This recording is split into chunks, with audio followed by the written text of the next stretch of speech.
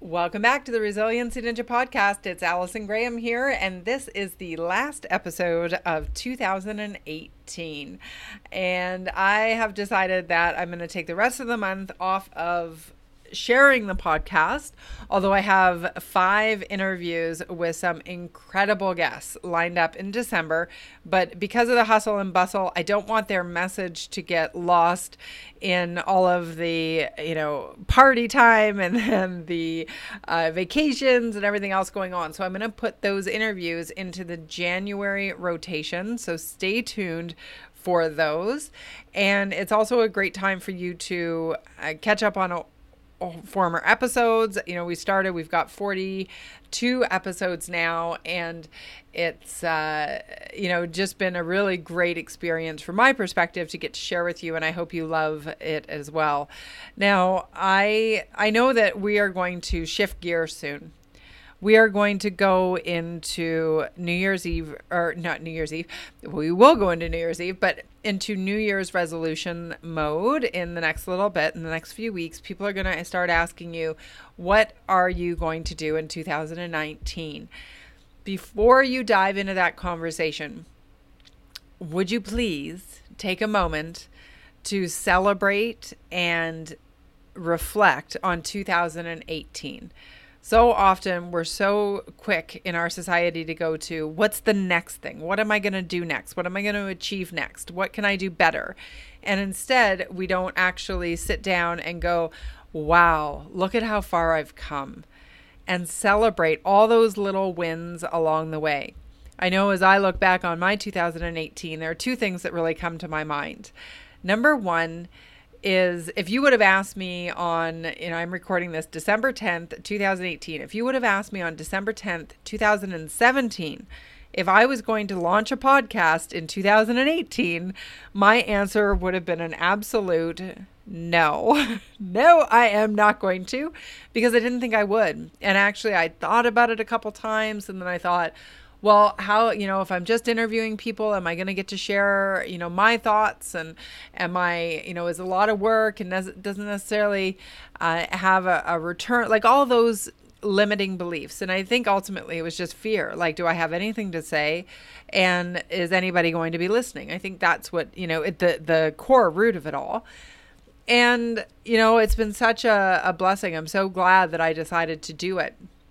And the reason, truthfully, as I share here, the reason I decided to take the leap was because there was a client who had hired me to speak on the business side of things a couple years ago. They love me, great feedback, everything like that. They said, if ever you have another speech, let us know, and we'd love to have you back. And I did. I said, hey, I've got this new resilience speech. And they ended up hiring somebody who had a podcast. And I went, what? That's how the person was phenomenal and did a great job, by the way. But I was like, what podcast was the differentiator? And that was the impetus for me to look at a podcast and say, how can it fit into my business model? And also, how could I use it to influence and inspire and serve people who I want to reach? So I haven't looked back. I'm so excited I did it. But this time last year, podcasts would definitely not have been something I would have thought I was doing. And here I am rounding out the year with a podcast. So that was one of the big things I look back on 2018. The second piece that I look back on for 2018 is actually a failure that's arguably a win, but maybe not. So here's what happened. I set a huge goal. I was all in on the speaking. I wanted, to do 80 speaking engagements. And there are a lot of people who do 80 engagements. There are some people who do like almost every day. It's a different type of speaking that they do when they do training or smaller fee gigs. And so they do a higher volume. I like to do a pretty reasonable size speaking fee, and not necessarily where I want it to be, but it's there. And I do sort of a lower volume, and I wanted to really up my game this year and just get out there and share my message with people.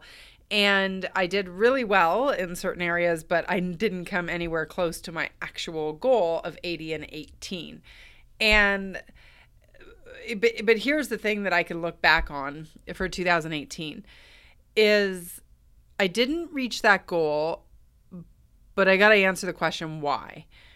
And the first thing is because for about 3 months, I got sidetracked and I took on a contract with an organization to help them out with something. And in hindsight, I should not have done that. Or I should have figured out how can I do that and maintain my momentum on the speaking side of my business beyond the consulting. So that was number one. It got me off my focus.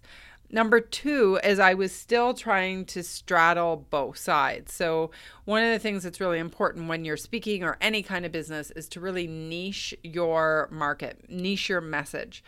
And I have been doing the sales and profitable relationships for so many years, and I'm known for that. But my passion now, as you've probably heard me in all these talks, is about how do you be resilient every day?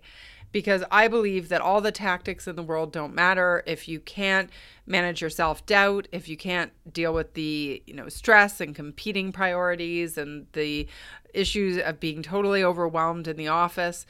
And, your coworkers, there's research how the people who you work with can actually have a stronger impact on you from a stressful perspective than global disasters. And so all of that, I really believe that the resilience and the formula that I've created and the resilient set point is so powerful.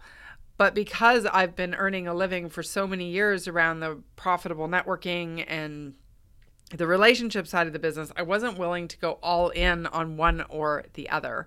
And I think for 2019, that's going to shift because the last several months have been, really some amazing clients, some amazing success stories from clients on the resilience side, individuals who have written me and said, oh my gosh, I realize now that all the stress that I'm under that's making me totally unhappy and I'm missing everything with my family and I'm not enjoying the process of living is self-induced. And that there's a way through that and I don't have to live like that anymore. And I think about the impact, the ripple impact of somebody who is a business owner or who is a manager who recognizes where they are in that resiliency set point dial and says, you know what, I'm not happy with that outcome. I'm going to change it. And what that does is it changes how they show up for the people around them. It changes how the people around them show up because they'll influence those other people. And it just makes for people to have a more joyful and happier existence. So that to me is the learning that I had to go through in terms of I knew I wanted to teach resilience, but at the beginning of the year, I'm not sure I understood the power of the ripple impact of what happens when somebody really truly learns how to become resilient.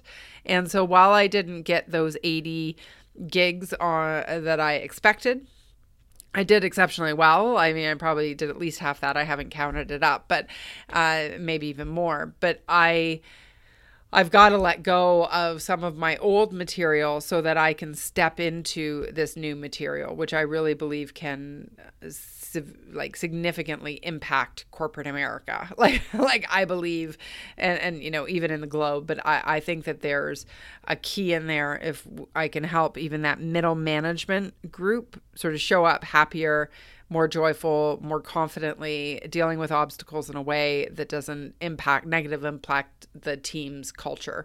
And so that is where I'm at. So now the speech is at a great spot. I've been honing it and honing it and honing it.